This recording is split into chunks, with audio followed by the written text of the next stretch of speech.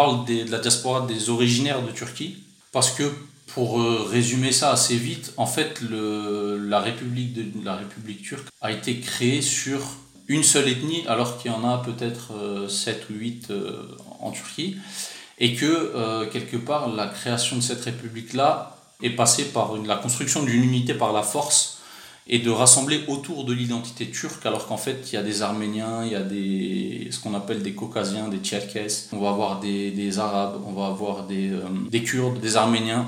Donc tu as certaines identités qui ont été plus dangereuses pour cette unité à la base à la construction et qui ont été plus écrasées que d'autres.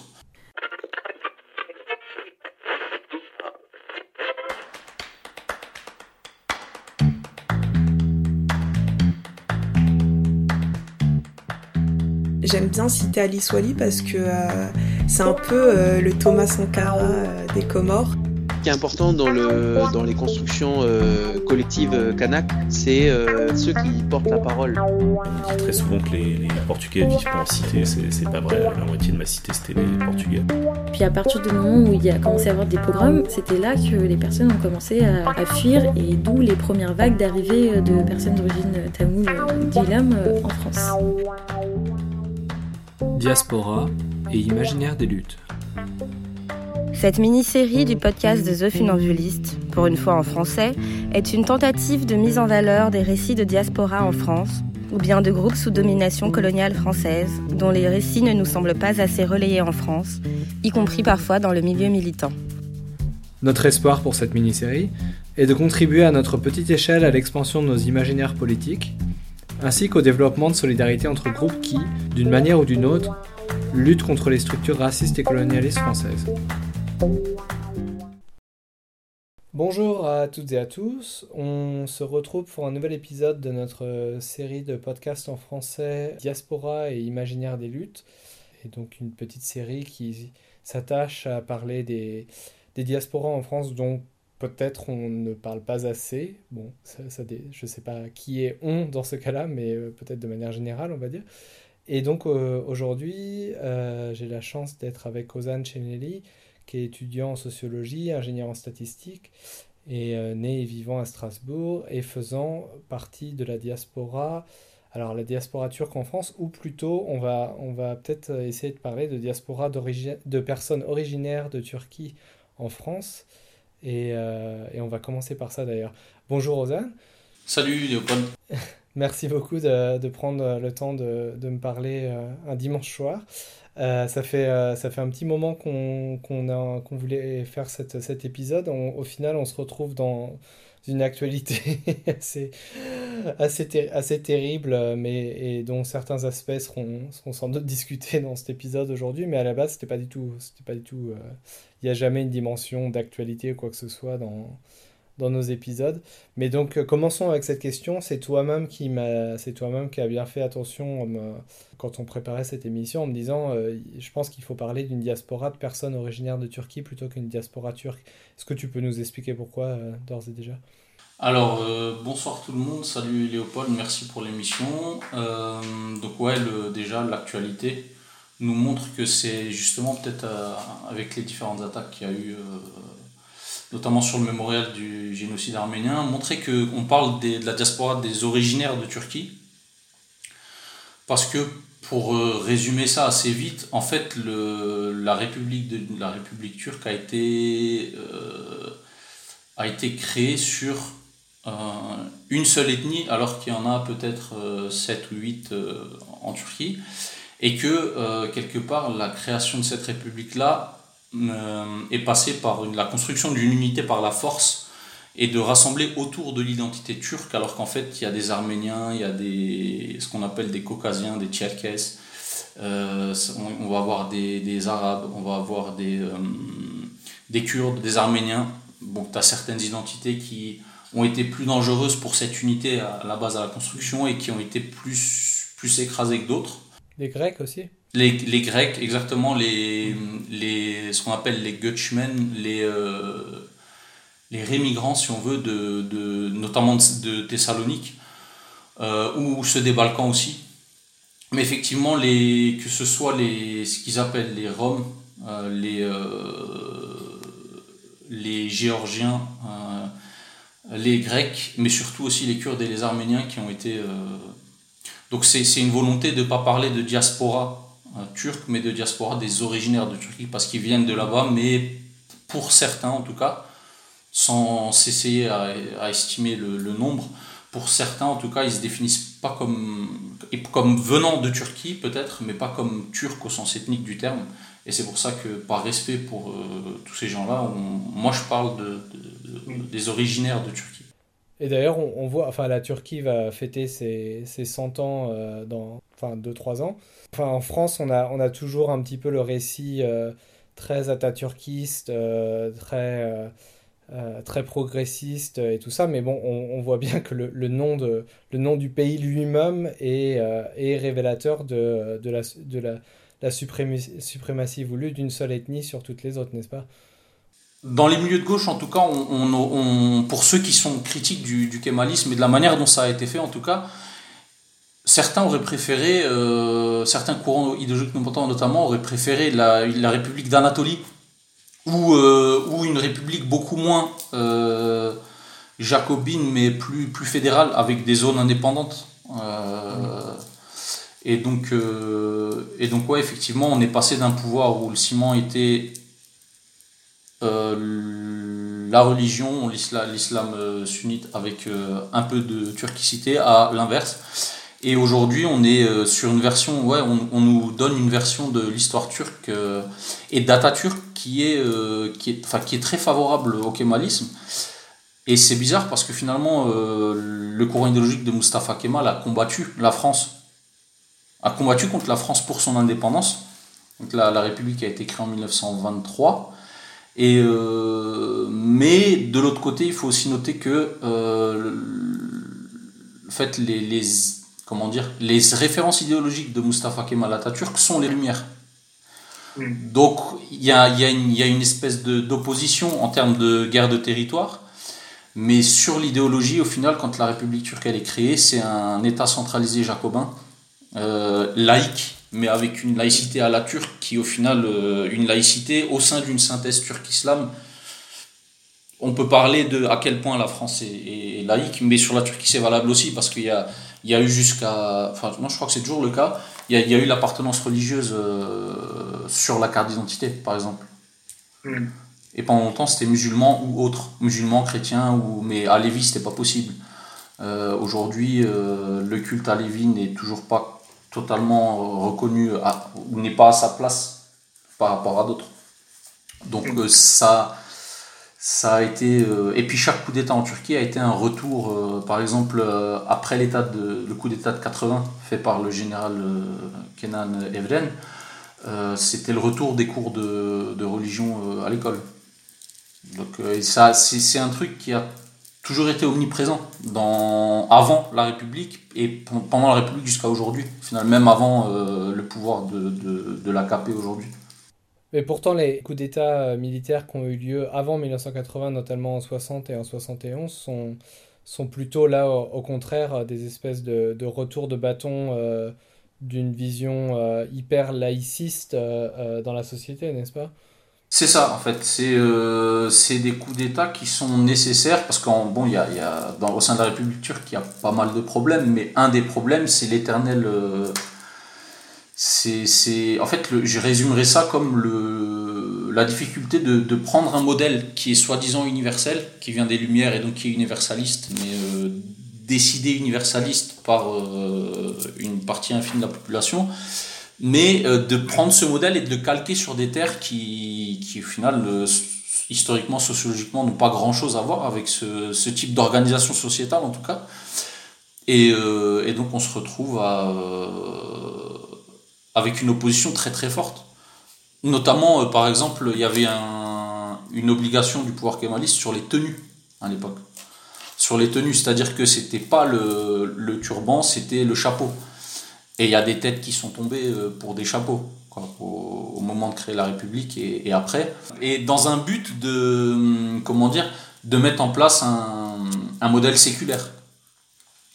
Et du coup, il y a cette opposition. Et puis aujourd'hui, on peut aussi voir les projets néo-ottomans d'un pouvoir aujourd'hui d'Erdogan et de l'AKP comme une espèce de revanche sur un pouvoir kémaliste ou alors qui se revendique de Mustafa Kemal, parce qu'aujourd'hui le parti républicain du peuple qui était celui d'Atatürk, tout le monde se revendique de Mustafa Kemal au final. C'est-à-dire que alors qu'en fait idéologiquement il y a une grosse opposition entre à l'époque, c'est-à-dire qu'avant que les puissances occidentales soient ennemies du pouvoir kémaliste, il y avait aussi au sein de l'Empire ottoman cette fracture idéologique entre des Ottomans qui voulaient maintenir l'Empire et Mustafa Kemal et les jeunes Turcs, le mouvement jeune turc, d'ailleurs qui s'appelle jeune turc, en turc aussi il s'appelle jeune turc, donc ça vient, les mots, les termes idéologiques viennent du français, et qui a été ce paradigme, qui a été cette lutte idéologique avant même, qui est quelque part un des facteurs de l'effondrement de l'Empire ottoman aussi. Tu as évoqué tout à l'heure le coup d'État de 1980. Je pense que c'est pas mal qu'on passe un petit peu de temps à en parler, parce que toi-même tu m'expliquais que c'est vraiment l'un des événements qui a fait que une diaspora d'originaires de Turquie s'est formée en Europe. Beaucoup de personnes ont fui le pays après ce coup d'État. Tu peux nous expliquer un petit peu ? Alors, avant les coups d'État de 80, tu avais par exemple ici pas mal de Kurdes ou d'Arméniens qui étaient là déjà depuis, si mes souvenirs sont bons, les années 50-60. En France, tu veux dire ? En France, ouais. Parce qu'au début, et puis tout le long de la République turque, il y a eu des massacres. Il y a eu le dernier gros en date, si ma mémoire est bonne, c'est Sivas en 1993, où Aziz Nesin, qui est un intellectuel, écrivain en Turquie, a organisé un séminaire avec des artistes, des chanteurs, des écrivains à Lévis, et qui se sont fait, pour la plupart, brûler vifs ou étouffés dans les flammes. Et avant ça, c'était le massacre de Maraş, le massacre de Çorum, des différentes villes en Turquie. Donc les massacres portent les noms des villes dans les années 70, et chaque massacre est suivi, chaque campagne d'assimilation depuis la création de la République a entraîné des déplacements au sein de la Turquie, mais en dehors aussi, et donc notamment en France, en Allemagne et dans toute l'Europe. Et d'ailleurs, Ozan, un truc que j'aurais dû préciser avant, on s'était dit que j'en parlerai, mais c'est que on s'est dit, toi et moi, que s'il fallait faire un épisode sur les Arméniens et un épisode sur les Kurdes, il faudrait le faire, quoi, qu'on pourrait pas faire un épisode sur tout le monde à la fois. Donc si notre conversation semble un tout petit peu peut-être insuffisante de ce côté-là, c'est fait exprès, dans le sens où on tâchera d'avoir un épisode entier à chaque fois sur la diaspora arménienne qui s'est formée en partie à la suite du génocide, et puis la diaspora kurde qui existe aussi depuis plus longtemps, comme tu venais de le dire. Ouais. Alors complètement, c'est un choix dont on en a parlé, et puis c'est voulu. C'est-à-dire qu'on ne va pas confisquer la parole aux Arméniens, aux Kurdes en Turquie, parce que premièrement, ça a déjà été assez fait dans le passé, et qu'en France, on confisque aussi pas mal de paroles, et on voit ce que ça donne. Et effectivement, parler de la Turquie, nous on va aborder ici un peu, parce que on peut pas faire sans aborder ces questions-là, notamment la question kurde et la question du génocide arménien. Mais c'est des questions les deux sujets, je pense, méritent une émission entière, parce que la question kurde notamment se passe sur 4 États. Ouais. Et nos camarades kurdes et arméniens ont sûrement beaucoup de choses à dire, et nous on l'abordera, mais sous l'angle de la diaspora, des originaires de Turquie. Et sûrement eux se définissent complètement autrement aussi. Très bien. Bon, donc revenons au coup d'État de 1980 du coup. Justement, ouais, il y avait des vagues suivant les massacres, et il y avait aussi des vagues de travailleurs qui venaient. Par exemple, mon grand-père, qui est venu des Balkans, donc qui lui est né à Mostar, qui s'est installé avec sa famille à Skopje, et qui est venu après dans la région égéenne. Lui, par exemple, il est venu dans les années 60-70 pour travailler en Allemagne et puis en France. Ça, c'est des vagues qui sont venues avant. Mais avec le coup d'État de 80, il y a eu énormément de réfugiés politiques, c'est-à-dire que c'est un général qui a fait un coup d'État pour garantir l'unité de la République, se voulant le représentant de Mustafa Kemal comme à peu près n'importe quel homme qui prend le pouvoir en Turquie, quelque part. Et donc là, tu as eu des vagues de torture. C'est-à-dire des vagues de torture. Je crois qu'après ce coup d'État, on a mis en place ce qu'on en France on appelle les QHS. Parce qu'avant, en prison en Turquie, c'était des cellules collectives où on se retrouvait entre prisonniers politiques ou pas. J'ai pas envie de dire convivial, parce que c'est jamais convivial la prison. Mais Ahmed Kaya, par exemple, on en parlera plus tard. Ahmed Kaya, dans ses mémoires, dans une vidéo, il dit tous mes potes étaient dehors. Et moi, quelque part, je savais pas ce que je faisais, donc j'ai fait quelque chose volontairement pour être avec mes copains dans les cellules collectives, qu'on appelle les couches. Et donc, après ce coup d'État, donc je crois fin des années 80, il y a la mise en place des QHS avec les cellules individuelles et un système pénitentiaire bien différent et beaucoup plus destructeur en fait. Et donc après 80, donc c'est 1er mai 77 déjà, il y a eu il y a eu un massacre organisé des manifestants avec pas mal de morts, une terreur et avec plein de théories qui tournent autour sur qui a fait ça, est-ce que c'est le pouvoir, est-ce que c'est la CIA, qui a tiré, on ne sait pas, etc., etc. Et il y avait une grosse activité politique, notamment beaucoup d'organisations révolutionnaires, parce qu'il y avait encore l'Union soviétique à l'époque, beaucoup d'organisations révolutionnaires qui sont très actives, et notamment chaque région est représentée dans les mouvements révolutionnaires. Le mouvement kurde qui s'organisait déjà au début des années 70, les mouvements ultranationalistes, il y avait beaucoup dans la rue, à l'école, au travail, dans les universités, dans les syndicats, des luttes acharnées pour des terrains politiques en fait, dans chaque ville, entre l'extrême droite, les ultranationalistes, les religieux, la gauche révolutionnaire, la gauche plus libérale.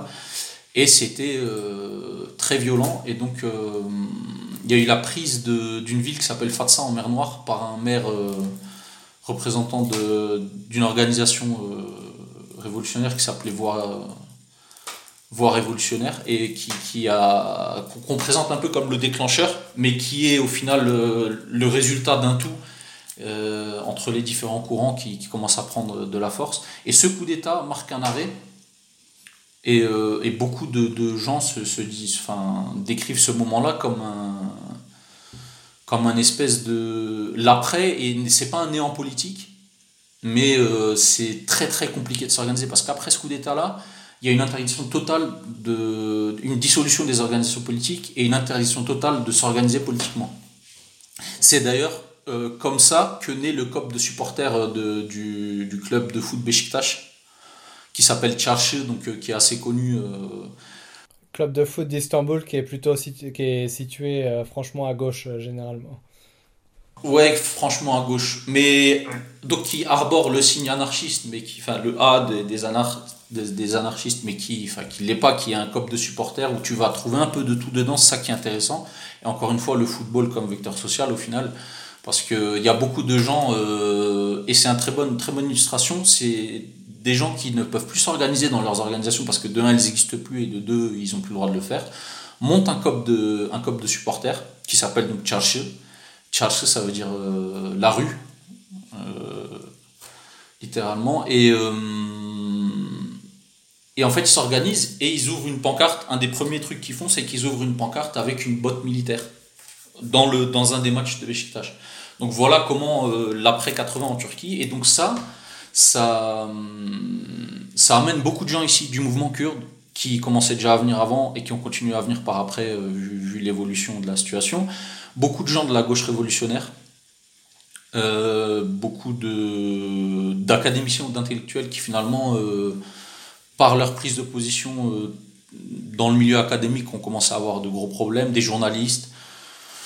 Tout ce qui peut être amené à fuir après ou à partir, s'exiler après un coup d'État, en fait. Et donc là, il y a eu... on passe d'une diaspora qui était peut-être déjà un peu organisée politiquement, parce que c'est une société très, très politique, très politisée, mais on passe d'une diaspora, notamment en France, de travailleurs qui sont venus pour travailler, et qui, après 80, se retrouvent être des gens qui sont organisés politiquement, qui revendiquent une autonomie politique.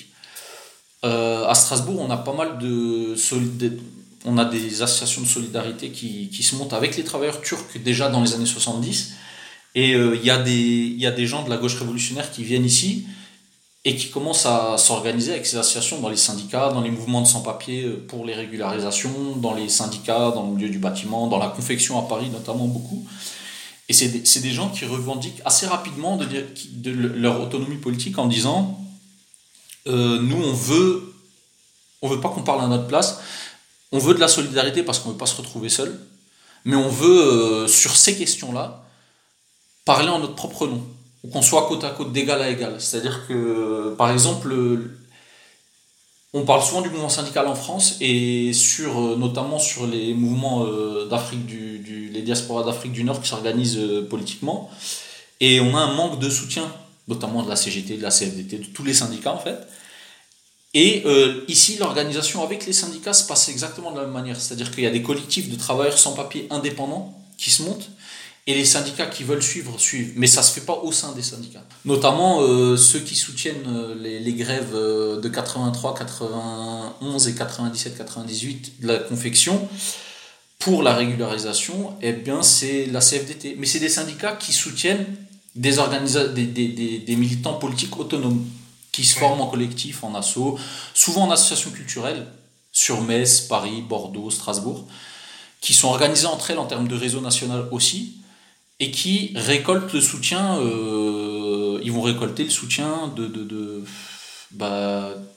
partis politiques du PS à la gauche révolutionnaire française, en passant par les syndicats, voire même par l'abbé Pierre, en fait. Ça s'est passé aussi. Est-ce que tu peux nous en parler justement, parce que dès les années 80, en fait, les personnes originaires de Turquie sont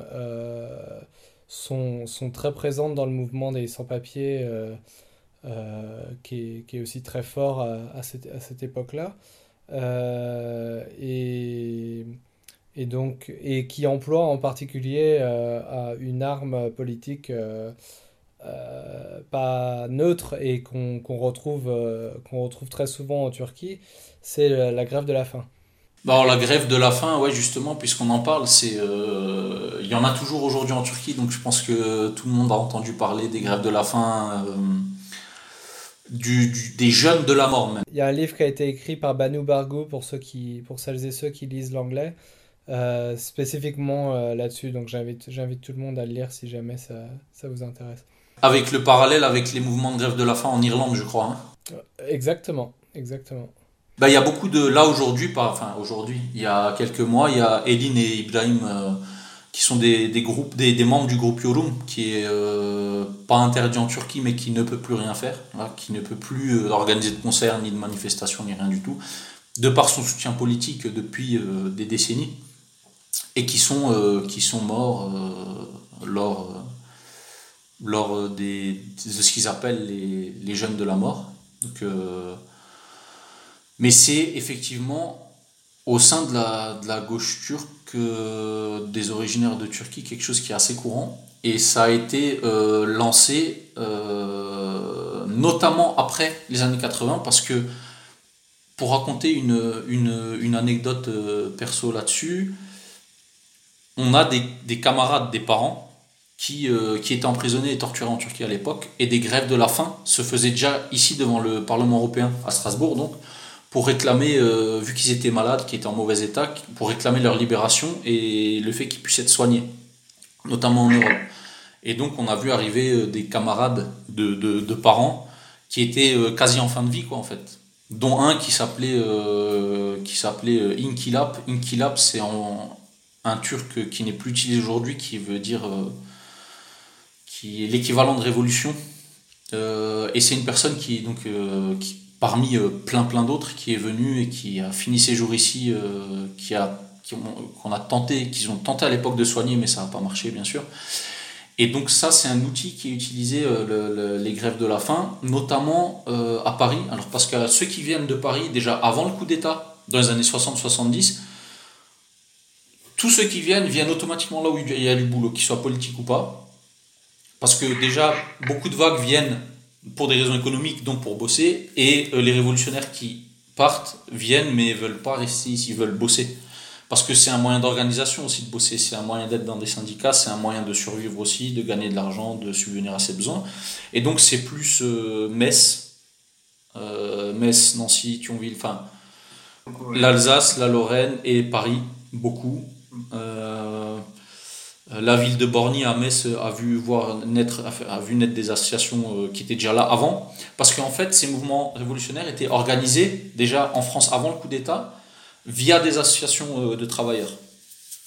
Il y en avait à Metz, à Strasbourg, à Paris, et beaucoup de gens à Paris bossaient dans la confection, dans le textile. C'est-à-dire certains bossaient pour eux, mais quand je dis bosser, ils bossaient de la maison, c'est-à-dire qu'ils s'arrangeaient avec des grands couturiers. Et c'est pareil pour d'autres diasporas, comme notamment la diaspora palestinienne, je crois, qui bossent dans le textile. Il y a des couturiers, c'est-à-dire qu'ils vont prendre du boulot des grands couturiers, faire leur travail, les coutures, les retouches, etc. Et c'est de la sous-traitance organisée, bien sûr, pas souvent déclarée, parce qu'il y a beaucoup de sans-papiers. Et ils sont à la recherche d'une main-d'œuvre assez bon marché. On est dans un contexte où on n'a pas encore ce taux de chômage là. Ça bosse là-dedans et donc ça passe par des grèves tout court, des grèves de la faim pour notamment l'accès aux droits, mais surtout pour les régularisations. En 83 notamment, ça s'est organisé dans une paroisse, si je ne me trompe pas, dans le 18e.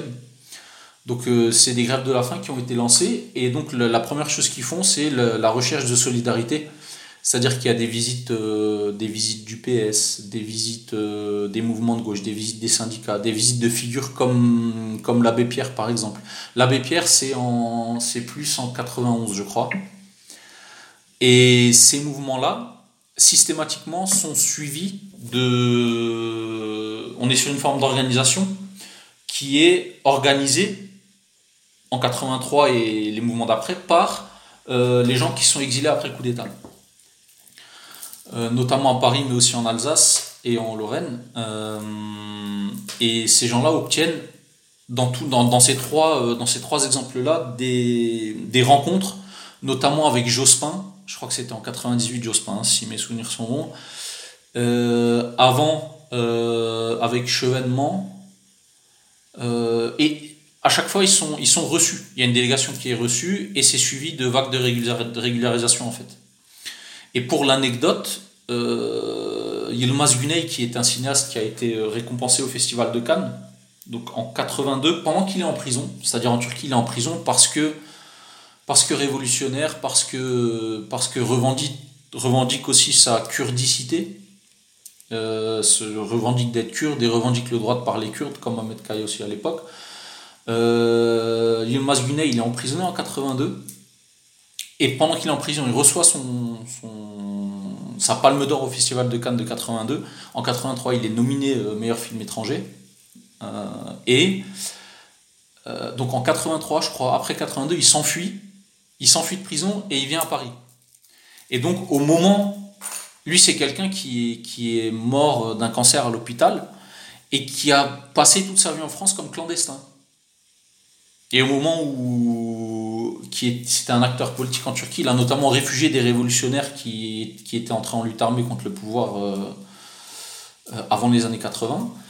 Lui, il arrive à peu près au moment où il y a ces grèves-là qui se mettent en place et où il y a des campagnes de régularisation qui sont faites pour les ouvriers qui sont mobilisés ou pour ceux qui travaillent dans la confection. Et lui, donc, il finit sa vie en tant que sans-papier et il meurt d'un cancer. Il est enterré d'ailleurs au cimetière Père-Lachaise à Paris, avec Ahmet Kaya, dans le même cimetière. Et donc dans ces trois luttes-là, mais aussi dans celles organisées devant le Parlement européen, ça passe par un aspect important, c'est la mise en lien des groupes politiques, des organisations politiques, mais aussi des syndicats, des associations, ce qu'on appelle aujourd'hui de la société civile. Mais ça passe aussi par des grèves de la faim dans les paroisses, ce qui est toujours ici utilisé aussi d'ailleurs encore aujourd'hui parfois, notamment dans le mouvement kurde, et des enchaînements, c'est-à-dire des militants qui s'enchaînaient aux portes, qui s'enchaînaient aux arbres devant le Parlement européen, etc. Donc c'était assez varié en termes d'outils politiques utilisés. D'accord. Ça, c'est pour un peu la partie imaginaire des luttes de notre épisode. Mais force est de constater aujourd'hui que on a de plus en plus de personnes d'originaire Turquie qui soutiennent activement le parti de l'AKP de Erdogan. Et donc, comme tu le mentionnais au début, là, notamment les loups gris. Alors tu peux peut-être nous expliquer qui sont les loups gris, mais qui donc ont tagué hier le mémorial du génocide arménien près de Villeurbanne, ou qu'on a vu récemment aussi à Lyon et à Vienne descendre dans les rues en voulant casser de l'arménien. La même chose peut sans doute être vue à d'autres époques contre les Kurdes aussi. Est-ce que tu peux nous parler un peu de cette dichotomie entre, d'un côté, ces organisations révolutionnaires de gauche que tu évoquais, et d'un autre côté, des gens qui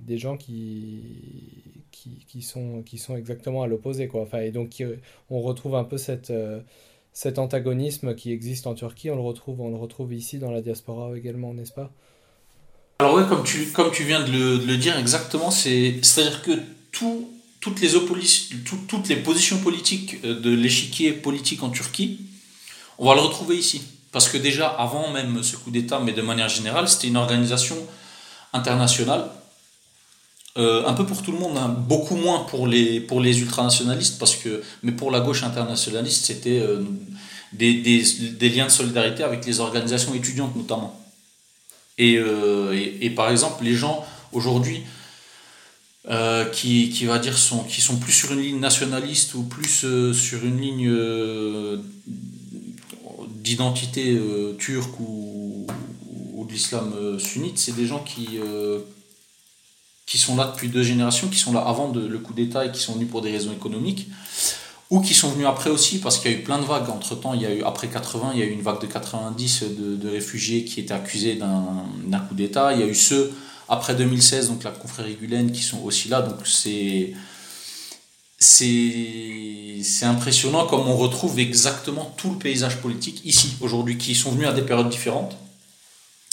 Et donc aujourd'hui, comme on parle de la diaspora des origines de Turquie, c'est vrai qu'il est important de parler aussi de ces mouvements-là, parce qu'ils sont organisés, notamment les nationalistes du MHP, mais aussi les pro-Erdogan. En fait, des confréries sont présentes ici depuis très longtemps, depuis avant même 80, qui s'organisent pas seulement politiquement, ou alors on peut voir aussi ça comme une forme d'organisation politique, mais qui créent des réseaux, notamment pour récolter de l'argent, notamment pour s'entraider, notamment pour... Aujourd'hui, c'est des acteurs assez présents sur les questions d'islamophobie. Et là, quelque part, c'est aussi... mais pas seulement d'islamophobie, parce que bon, il y a des polémiques sur l'utilisation de ce terme-là, mais de manière générale, sur le racisme, les originaires de Turquie, ayant une autre position, de par l'histoire, ayant une toute autre position que d'autres diasporas ici, jouent un autre rôle. C'est-à-dire que sur les questions de racisme, notamment avec... on voit pas beaucoup des originaires de Turquie dans le MIB, dans le mouvement Immigration Banlieue, par exemple. Mais on en voit beaucoup sur les questions aujourd'hui d'islamophobie, alors pas dans le CCIF, mais un peu plus peut-être dans des collectifs locaux, parce qu'en Alsace surtout on est sous le Concordat. Tu peux peut-être rappeler ça, parce que le Concordat, je sais pas si tout le monde... c'est quand même tout le paradoxe de la République française qui est tout le temps en train de se targuer de ses grandes valeurs et tout ça, et qui pourtant, dans son propre territoire, a admis complètement des exceptions. Donc. En fait, c'est une exception qui est due au statut de l'Alsace. Si je me souviens bien, c'était par rapport au changement de l'Alsace entre Allemagne et entre... on voit qu'en Allemagne, la position de la religion est tout autre. On ne peut pas parler de l'Allemagne comme un État laïque, à proprement parler, ou en tout cas la française. Mais en Alsace, effectivement, il y a un concordat, c'est-à-dire qu'il y a un mélange entre l'organisation politique des institutions et des religions, notamment l'Église catholique, les protestants. En fait, l'islam n'est pas dans le concordat. Et c'est marrant parce que beaucoup de gens de cette gauche révolutionnaire disaient, quand il y avait des rencontres avec le département, les maires, etc., disaient qu'ils sont aujourd'hui taxés qui sont pas kémalistes, mais qui sont taxés d'islamophobes, alors que ces gens-là, ils disaient à l'époque, soit on arrête le concordat, parce qu'on est en Alsace, et on arrête parce que c'est pas cohérent avec la vision de la laïcité, même d'avant 2004, de la France. Parce que après 2004 et aujourd'hui, la laïcité à la française, de toute façon, on voit. Ça, c'est le sujet d'un autre podcast, à mon avis. Je pense qu'on sera à peu près... toutes les personnes qui écouteront cet épisode seront à peu près d'accord sur l'interprétation de la laïcité à la française. Et donc, le laïcisme. Et il disait, ou alors, s'il y a un concordat, qu'on y mette l'islam dedans et qu'on y mette le bouddhisme et qu'on y mette tout dans ce cas-là. Parce que sinon, ça veut dire qu'il y a des religions qui n'ont pas la même place que d'autres. Et donc, à la limite que des religions n'ont pas la même place, c'est pas grave, mais il y a des fidèles derrière. Donc, il y a des gens, en fait. C'est-à-dire qu'il y a des gens qui n'ont pas la même place par rapport à d'autres. Et donc ça a bien entendu pas marché. Mais donc, les pro-Erdogan et... notamment la confrérie Milli-Geruch, mais aussi la confrérie Gulen, sont très organisés en ONG en termes de réseau pour peser au niveau du Parlement européen sur les lois, sur des groupes de réflexion, sur ce qu'ils appellent des think tanks, ou je sais pas, je maîtrise pas trop les termes, mais des groupes de parole au niveau du Parlement européen et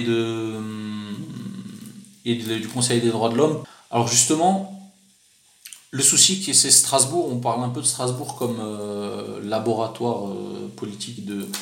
On est une diaspora des originaires de Turquie et on est tout le temps entre le pouvoir de la République française, que ce soit Sarkozy, que ce soit Hollande, que ce soit Macron, et la République turque. C'est-à-dire quand il y a des élections, depuis, je crois, 2015, on peut voter là-bas aussi. Ouais, c'est ce que j'allais dire. Erdogan, on l'a déjà vu en campagne, en Allemagne, aux Pays-Bas et en France, n'est-ce pas ? Au Zénith de Strasbourg. Et à chaque fois, c'est polémique sur polémique. Là, sur la question des caricatures, il est là aussi. C'est-à-dire que ça joue de la représentativité beaucoup. Et le pouvoir français est très friand de ça, bien entendu aussi. Là, notamment, il y a les originaires de Turquie sont aussi organisés en Alsace, mais je pense un peu partout, dans la manif pour tous qui s'est faite contre le mariage pour tous, qui sont beaucoup organisés pour la non-reconnaissance du génocide arménien au niveau du Parlement européen. Ils sont très organisés là-dessus, sont organisés pour soutenir quelque part l'impérialisme turc au Karabakh, en fait. C'est-à-dire qu'il y a des manifs qui ont lieu depuis quelques mois entre des Azéris qui sont là, qui défendent leur cause, des Turcs qui les soutiennent, des Arméniens qui manifestent, et on retrouve tout ce paysage ici, et ça s'organise. Donc t'as des révolutionnaires qui vont être du côté des Arméniens ou qui vont pas s'en mêler, ou du côté des Kurdes ou qui vont pas s'en mêler, et t'as l'autre partie des originaires de Turquie qui va s'organiser sur l'islamophobie, qui va s'organiser sur les questions liées à la Turquie. Et donc, quand Erdogan vient faire des meetings au Zénith de Strasbourg, Alors mot à mot, il y a un reportage qui est fait. La phrase qu'il prononce, c'est vous êtes surtout ne revenez pas en Turquie parce qu'on a besoin de vous ici. C'est-à-dire vous êtes des représentants des Ottomans. Vous êtes des représentants des petits-fils des Ottomans ici, et vous avez votre place en France. Alors le discours vous avez votre place en France, il est en vrai il est bien, mais c'est-à-dire les pro-Erdogan qui sont organisés ici politiquement en ONG en partie, parce que ça on va y venir après aussi, ils ont tout à fait conscience de leur rôle de diaspora et leur but c'est de faire peser les intérêts de la Turquie dans la balance, mais comme d'autres courants politiques aussi finalement. Et ah oui, sur la question pour simplifier, après c'est la droite turque, il y a des listes citoyennes qui s'organisent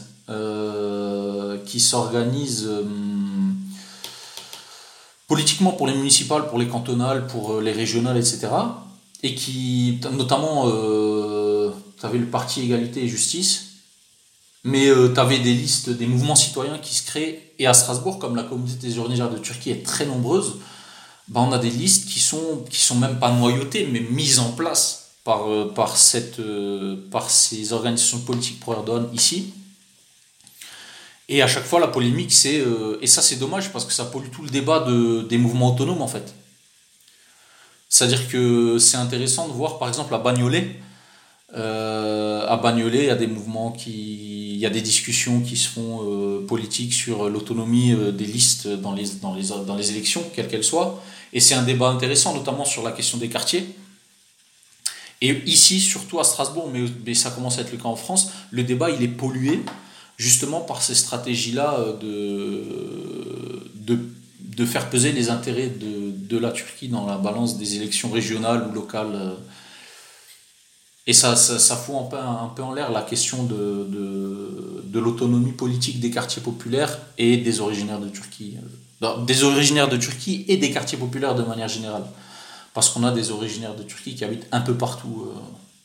Et donc les loups gris, parce que littéralement ils signent leurs méfaits, leur tag et tout ça, donc pour que tout le monde comprenne bien qu'il ne s'agit pas juste d'un petit groupuscule quelque part et tout ça, mais d'une organisation qui est historique. Est-ce que tu peux nous la décrire? Alors c'est une organisation qui a été moins, enfin ça après c'est moins visée par le coup d'État 80, mais qui était aussi actif politiquement et qui a été aussi emprisonné parce que c'était de l'effervescence politique qui était un peu dérangeante, avec notamment les mouvements de la gauche révolutionnaire. Mais ils se veulent les gardiens de l'identité turque, les gardiens et les gardiens de l'identité turque, mais pas qu'en Turquie. En Azerbaïdjan, au Turkménistan, pour les Ouïghours aussi. C'est-à-dire que ça,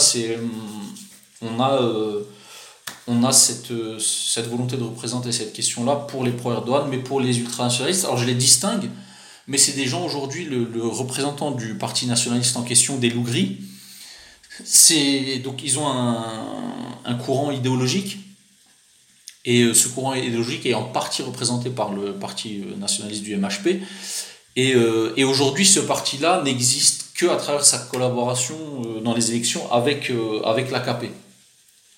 Mais c'est des gens c'est une organisation qui se veut autonome, mais en tout cas qui menace et qui se dit prêt à aller très loin jusqu'à tuer des gens qui nuiraient à l'intérêt de la Turquie. Non seulement en tant que république, mais en tant que race turque, en fait. C'est-à-dire, par exemple, ils vont menacer Can Dündar, un journaliste exilé à Berlin. Ils vont menacer Pınar Selek, qui est en procès depuis 20 ans, presque 20 ans là, en ce moment.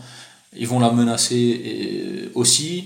Alors c'est des gens qui soit revendiquent travailler pour la Turquie, ou alors il y a une émission, il y a eu une vidéo qui a fait polémique le mois dernier, je crois, d'un représentant des loups gris en France qui dit à l'État turc, qui demande à l'État turc de lui donner une arme et un salaire pour faire le travail. C'est-à-dire que après ça, c'est de l'intimidation, on ne sait pas ce qu'il y a derrière. C'est-à-dire que c'est aussi tout bon patriote, que ce soit en Turquie ou en France. On le voit aussi pour le mouvement identitaire français, c'est-à-dire avec les accusations d'islamo-gauchisme, le tag qui a été fait au colonel Fabian au siège du PCF à Paris. C'est des mouvements qui sont là pour faire peur et qui parfois passent à l'acte sur des violences physiques, notamment le bastion social en France. C'est les mêmes logiques, sauf que j'ai l'impression que pour les originaires de Turquie, c'est beaucoup plus puissant et ça passe à l'acte assez rapidement. On le voit sur les derniers événements à Villeurbanne ou sur les manifestations. Alors leur signe de ralliement, c'est une tête de loup qu'ils font avec les doigts. Ça ressemble un peu au rock'n'roll, mais c'est pas très rock'n'roll. Et ils se baladent en ville en disant la ville est à nous. Et c'est une volonté de faire taire des gens qui vont s'opposer au pouvoir d'Erdogan, ou alors qui étaient avec Erdogan à l'époque, notamment la confrérie Gülen, qui était avec Erdogan à l'époque, mais qui aujourd'hui ne l'est plus. Et ça va jusqu'à... en 2016, il y a une tentative de coup d'État, donc imputée au mouvement, à la confrérie Gülen. Et il y avait des gens, notamment à Strasbourg ou à Paris, qui ont des magasins, qui ont des épiceries, et qui étaient accusés de complicité avec cette confrérie-là, et qui ont subi des campagnes d'intimidation et de comment on appelle ça, tacher leur réputation en fait pour nuire à leur commerce. Alors qu'il est important de rappeler par exemple qu'il y a un journal qui s'appelle Zaman, qui veut dire le temps. Il y a eu des gens en France, des journalistes qui ont bossé aussi avec eux à l'époque, qui écrivaient pour eux. Et donc Zaman, jusqu'à 2010 à peu près, en fait c'est eux qui ont construit l'organisation de la base politique d'aujourd'hui de l'AKP, parce que le Zaman, c'est un des journaux le plus distribué en Turquie, mais aussi au sein des diasporas des originaires de Turquie, pour donner quelque part de la force politique à ce mouvement-là. Et ils se sont brouillés une première fois sur l'histoire de la flottille de Gaza en 2010, où ils avaient une position différente avec le mouvement Erdogan et le mouvement de l'AKP, pardon. Et ensuite en 2013, avec les affaires de Gezi, il y a des fuites de cassettes qui faisaient état du fait que le fils d'Erdogan volait de l'argent, le mettait dans des boîtes à chaussures, etc. Et puis entre 2013 et 2016, après c'est la chasse, c'est-à-dire que les suivants qui sont venus en Europe, une des dernières vagues notamment, c'est les représentants les membres de la confrérie Gülen. Et c'est important d'ailleurs j'en profite pour ramener tout ça à l'argent et à la présence de l'argent dans l'organisation des originaires de Turquie en tant que diaspora ici. C'est-à-dire que ce soit pour la gauche révolutionnaire, que ce soit pour les religieux, pour les ultranationalistes, quelque part dans un système de production capitaliste, l'argent c'est important. Et c'est-à-dire qu'il y a beaucoup de représentants de ces mouvements-là, quels qu'ils soient, qui commencent à monter des entreprises, à monter des kebabs, pour faire de l'argent et pour nourrir financièrement les mouvements politiques là-bas ou ici. Ça a été le cas notamment, pour tous les courants. T'en as qui le font plus que d'autres, parce que peut-être qu'ils ont besoin de plus d'argent, parce que le lobbying, c'est quelque chose qui est assez gourmand aussi, peut-être en termes d'argent, je sais pas. Mais c'est une question importante. L'organisation politique autonome et l'argent qu'il faut pour ça. Et ça passe dans les mouvements des révolutionnaires, ça passe beaucoup aussi par de l'autofinancement. Chacun met un peu, s'il faut un local, on essaye de voir avec la mairie, mais sans être sous tutelle pour certains, en étant sous tutelle pour d'autres. Et le but, c'est de dire, nous on s'organise politiquement, tout seul, et puis si on peut aider là-bas, on aide. Mais la majorité des mouvements, même pour les internationalistes, c'est d'abord ce qui se passe en Turquie, mais aussi ce qui se passe ici, avec la présence notamment de collectifs de travailleurs sans papier à Paris, dans les usines, dans les syndicats, en Alsace, à Paris, à Metz. Beaucoup des représentants de la diaspora des originaires de Turquie qui sont sur des combats politiques aussi locaux. Et ça, c'est assez important. J'allais te demander si on retrouvait un petit peu tous ces tous ces courants dans les tribunes de la Méno ou pas? Alors c'est une question qui est intéressante à se poser parce que notamment Çeneli, voilà déjà, de Beşiktaş, mais pas forcément. En fait, à la Méno, on a les UB90. Les UB90, c'est un COP, t'as un autre COP aussi qui est beaucoup plus à droite. On est en Alsace, c'est assez à droite. Il y a des amateurs de foot qui viennent dans les tribunes mais qui s'organisent pas. C'est beaucoup plus en Allemagne. Le Çeneli a une antenne à Stuttgart. En Allemagne, ils sont beaucoup plus organisés. Et donc, c'est eux qui viennent de Berlin ou de Stuttgart quand Beşiktaş joue contre la SIG, qui est le club de basket en Alsace, qui est en Coupe d'Europe assez souvent. Et donc, Beşiktaş, l'équipe de basket, vient ici assez souvent. En fait. Tu m'as posé la question de la Méno, mais ce qui est intéressant de voir aussi, c'est que même avant 80, tu avais des. Comme il y avait des clubs de foot de Portugais, il y avait des clubs de foot de Turcs aussi, et tu avais un club à Strasbourg qui s'appelait Turkspor. Pour le nom, ils étaient assez Turc et sport, voilà. Mais et donc ouais, en Turquie, tu avais beaucoup de clubs de foot à l'époque, dans les années 60-70, qui s'appelaient par exemple Étoile Rouge. Donc c'était des communistes qui s'organisaient dans le foot et qui faisaient un petit clin d'œil à l'Union soviétique et qui faisaient aussi des clins d'œil de par leur nom au mouvement révolutionnaire à travers le monde. Et en France, notamment à Strasbourg, tu avais ce club-là où tu n'avais pas vraiment d'identité politique affirmée parce que tu avais des gens de droite, de gauche, du mouvement étudiant, du mouvement religieux qui jouaient au foot ensemble. Et à chaque fois, ça se rentrait dedans. Pour parler de manière familière, ça se rentrait dedans sur des questions politiques liées à la Turquie.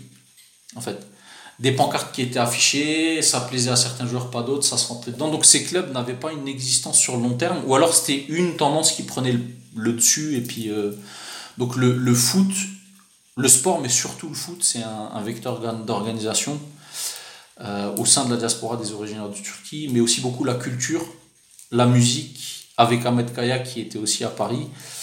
Mais la culture, le folklore notamment, parce qu'on parle de folklore en politique pour décrire quelque chose qui ne sert pas à grand chose et qui est beaucoup de l'apparence, mais les organisations, il y a beaucoup de militants politiques de tous les bords qui sont organisés d'abord sur des associations qui représentaient le versant culturel.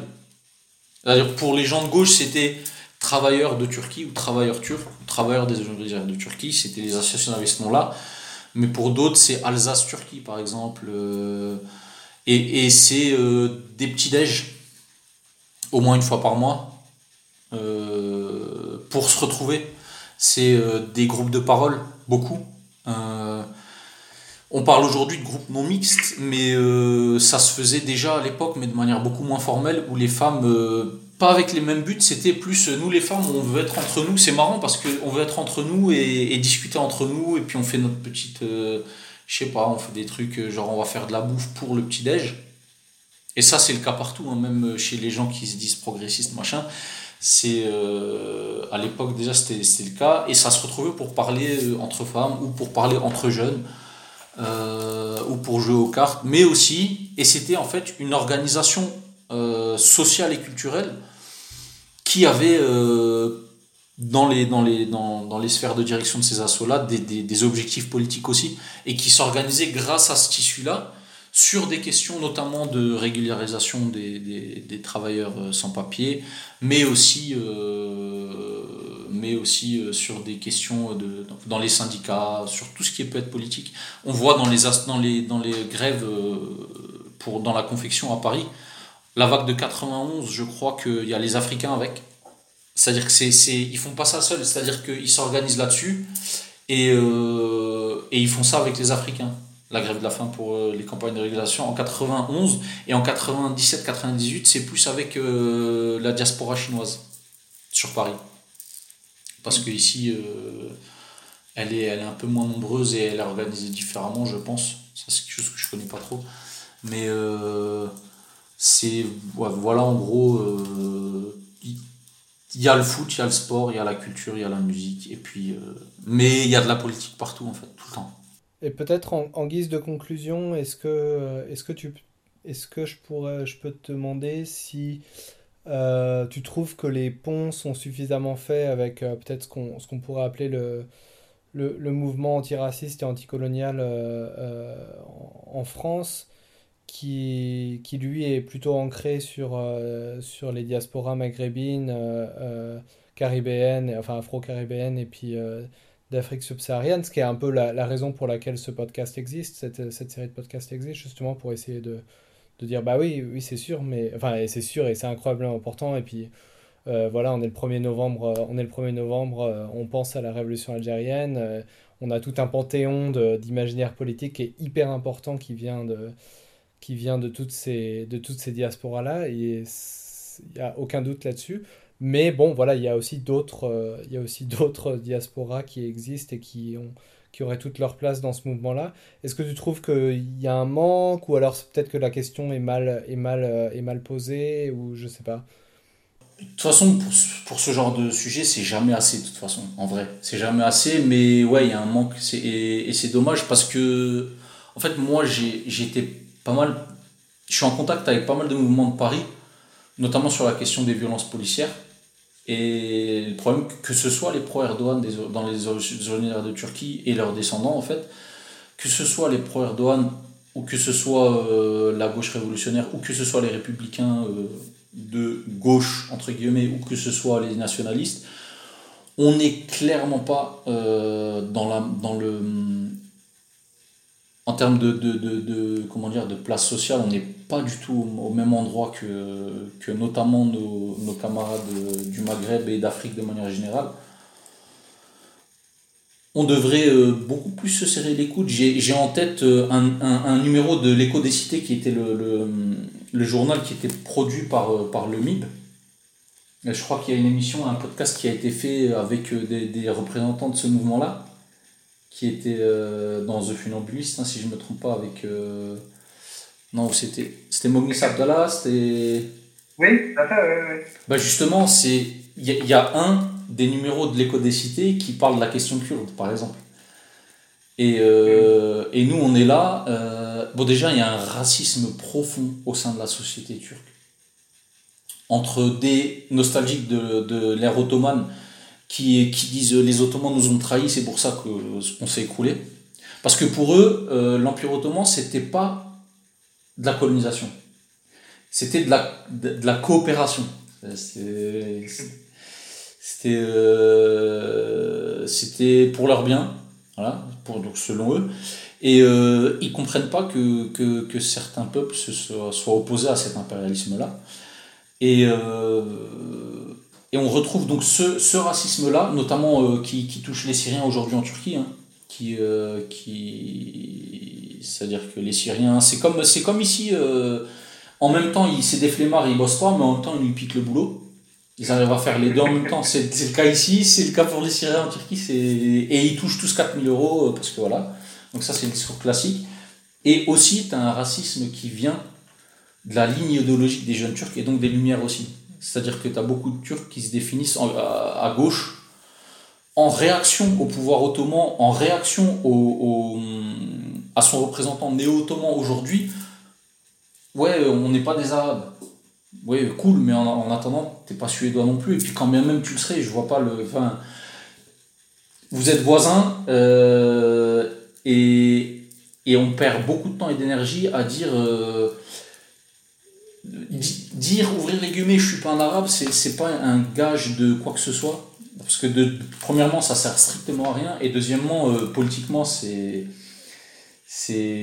pas digne, c'est pas acceptable, et donc il y a une fracture qui se fait là, qui se ressent entre les originaires de Turquie et les autres ici.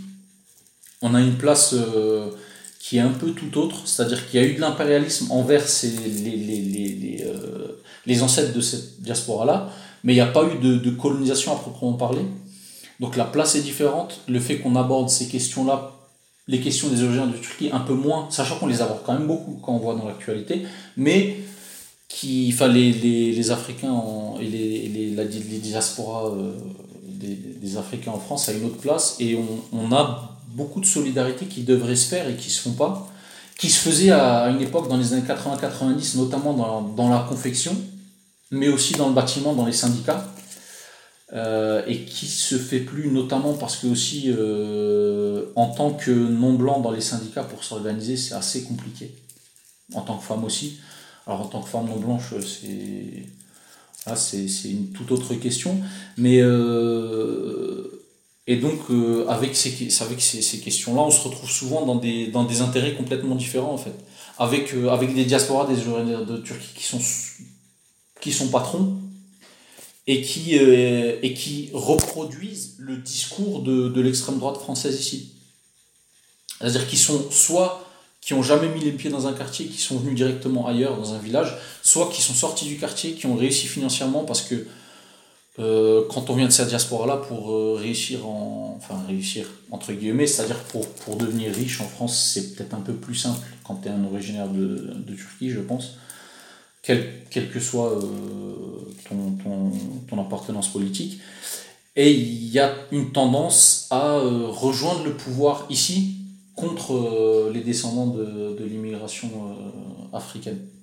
Beaucoup. Et notamment dans les mouvements qui se disent révolutionnaires ou de gauche révolutionnaire ici.